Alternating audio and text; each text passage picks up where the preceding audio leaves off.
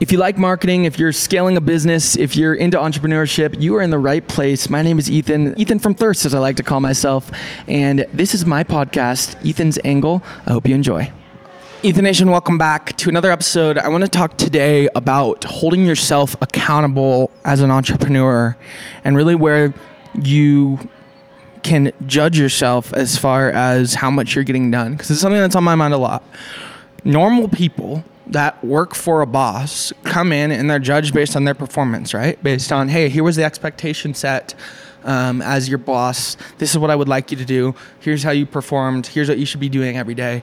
And that's how their performance is judged. As entrepreneurs, though, there's no one setting that expectation for us. The expectation is held by ourselves. Like we hold ourselves accountable every day for coming in at the right time, for getting X amount done, for getting enough done. I think it's an interesting thing because I think it can literally drive you mad. That the concept of that can literally drive you mad. It's way easier to have someone holding you accountable, in my opinion, than not, because you can as an entrepreneur drive yourself insane thinking that you're not working enough, or that you're not getting enough done, or that you should be doing X, Y, Z, or you should be here and here and here. And my thought on it, and the truth is, I'm talking about this because this is obviously on my mind a ton, is how do you judge yourself as an entrepreneur? Because you are the final judge. There's no boss. And the answer for me is I do what I can, and then I let it ride. I do what I can, I let it ride. I feel like at the end of the day, the biggest strength that I will continue to work on in my career as an entrepreneur is figuring out how to not judge myself for whatever work I did or did not get done. Like at the end of the day, we're out here to play the game of entrepreneurship. At the end of the day, we're out here to have fun and play this game of business. Don't kill yourself over it. That's really what I'm telling myself right now, because yeah, there's no judge, and yeah, that can drive you insane, but really, like, you got to do your best, and you got to also map what you want to the actions that you're taking every single day.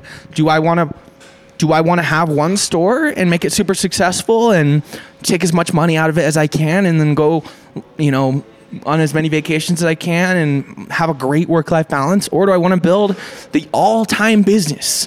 And do I want to work every second and need to pack every single thing into every second in order to get to that level? It's what do you want and how do you get there? And then hold yourself accountable for that. And so I think you need to map your actions to your ambitions.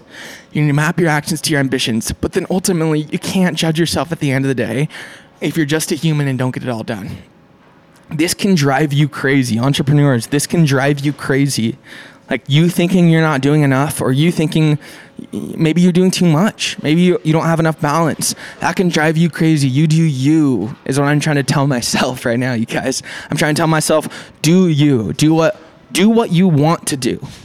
Do what you want to do, because if you're not doing this because you want it, there's no point. If you're doing this because if you're just out there grinding for no reason and you hate it the whole time, what's the point?